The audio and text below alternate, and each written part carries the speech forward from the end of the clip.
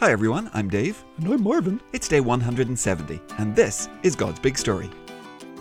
It's a story. It's big. Never boring. No way. For His glory. Always. It's God's big story. God's big story.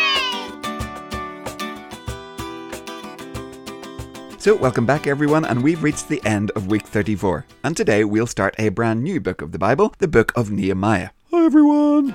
Nobody knows what he's gonna ask now.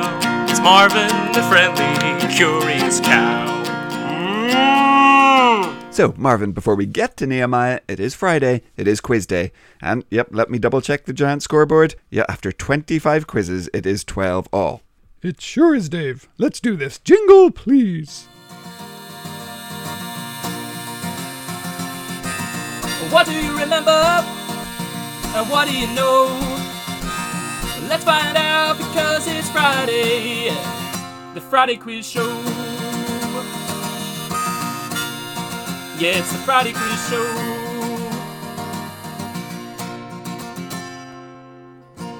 So, Gary, how are you today? Oh, all good, Dave. Busy, busy, busy. We squirrels never stop. Okay, yeah. So, do you guys team up, or is it more of a every squirrel for himself type arrangement? Oh, we work together, Dave. We're kind of one big squirrel team. I mean, it used to be a lot harder to organize, but now we use social networking, so that's really made things a lot easier. Okay, good to know, Gary.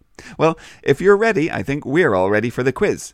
Oh, I'm ready, Dave. Here we go with question 1 from this week's readings. We read about something happening in Jerusalem that made some people shout for joy, but made the older people sob. What was it? Oh, okay, yeah. Yeah, I remember that. I think that was right at the start of the week, huh? Yep, yeah, I think you're right, Marvin, and yes, I've got that one too. Great. Question 2. When Israel split into 2 nations, Rehoboam was the first king of Judah. Who was the first king of Israel? Okay, yeah. Yeah, I think I know that one, Dave. How about you? Yep, yeah, I think I've got that one too. Okay, so the last question is how many times does the name David appear in the Old Testament? Oh, wow. Oh, that has to be loads. Yeah, it sure does. That's got to be hundreds. Okay, I have my guess. Yep, me too. So, let's see how you did. Question 1. What happened in Jerusalem that made some cheer and made others sob? Okay, so they laid the temple foundation, right? Yeah, that's what I put too. That's right. Question 2. Who was the first king of the northern kingdom of Israel? Yeah, that was the other Boam, huh? That was Jeroboam. Yep, I got that one too. Okay, so it all comes down to how many times the name David appears in the Old Testament.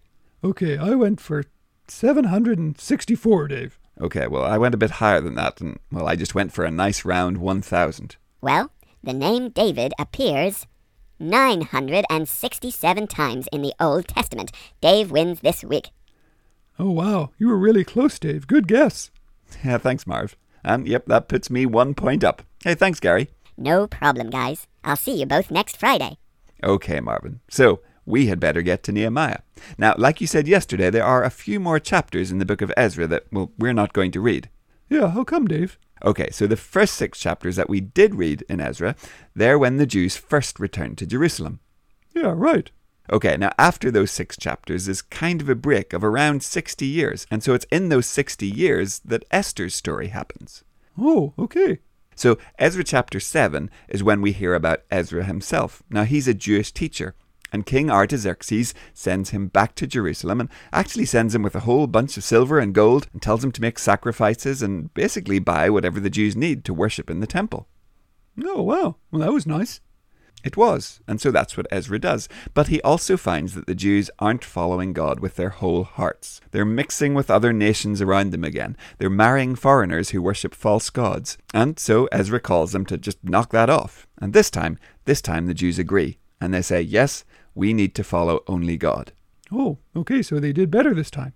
They did. And so, well, that's what's in those last few chapters of Ezra. But we're going to skip over that to get to Nehemiah. And that kicks off maybe 20 years after Ezra had returned to Jerusalem, and Nehemiah is still back in Babylon. Okay, gotcha. Oh, and so who's reading today? Well, today we're back to our friend Robin. Oh, hi, Robin. Hi, everyone. Today's reading is Nehemiah 1.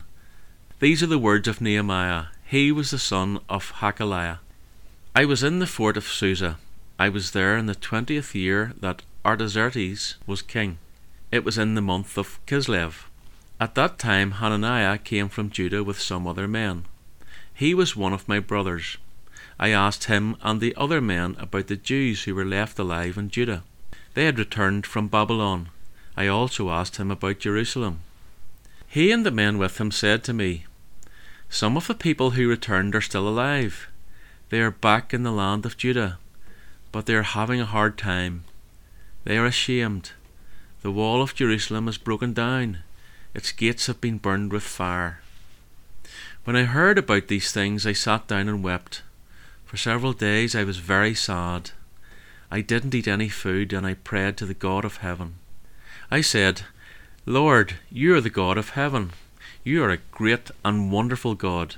You keep the covenant you made with those who love you and obey your commandments. You show them your love. Please pay careful attention to my prayer. See how your people are suffering. Please listen to me. I'm praying to you day and night. I'm praying for the people of Israel. We Israelites have committed sins against you. All of us admit it.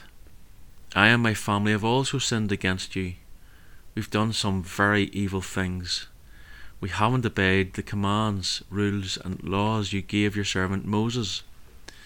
Remember what you told him. You said, 'If you people are not faithful, I will scatter you among the nations. But if you return to me, I will bring you back. If you obey my commands, I will gather you together again.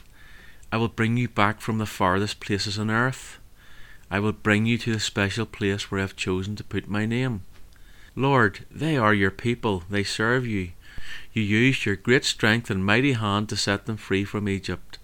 Lord, please pay careful attention to my prayer. Listen to the prayers of all of us. We take great delight in bringing honour to your name. Give me success today when I bring my request to King Artaxerxes. I was the king's wine taster." Thanks, Robin. Okay, Dave. So the temple had been finished, but the rest of Jerusalem's in bad shape, huh? That's right. The walls and the gates of the city are a mess. And when Nehemiah hears about it, he's upset. And so what does he do? Well, he prays. But boys and girls, what I want you to notice is, well, look at how he prays. He doesn't just jump in and ask God to fix things or for God to help him. He starts by saying, "God, I know that we've messed up." And he doesn't say, "I know back in the day, back in Judah, I know that all those people sinned." And he doesn't say, "The folks who've gone back to Jerusalem, I know they have sinned." What does he say? He says, "God, I know that my family have sinned, and I know that I have sinned." He doesn't look around and say, "Those other folks, they're the problem." He says, "God, I know that I have been part of the problem." Oh, yeah. Yeah, I didn't notice that, Dave. You see, when we go to God, like Nehemiah, we don't go because we deserve to go or because we're entitled to go to God whenever we want. When we come to God in prayer, it's because Jesus died so that we could be brought into God's family. That's the only reason. And so like Nehemiah, when we pray, it's good to remember and to acknowledge that we are sinners, to confess to God that we have sinned, that He is good and holy and that we are not. And it's because of His amazing love that we can go to Him in prayer at all. Okay, yeah. So, boys and girls, today when you pray, make sure you throw in a prayer like Nehemiah, confessing that you, not anyone else, but you, are a sinner, and thanking God for His great love. Thanking Him for being our loving Heavenly Father who wants us to pray to Him. Okay, yeah, will do, Dave. And Marvin, I think that's where we'll have to leave it for week 34. So have a great weekend, everyone, and we'll see you on Monday to kick off week 35. Okay, yeah. Well, bye, everyone. We'll see you Monday. Goodbye. We'll see you soon. God's Big Story is a ministry of Eden Grove Presbyterian Church. Music and jingles by Dave Josh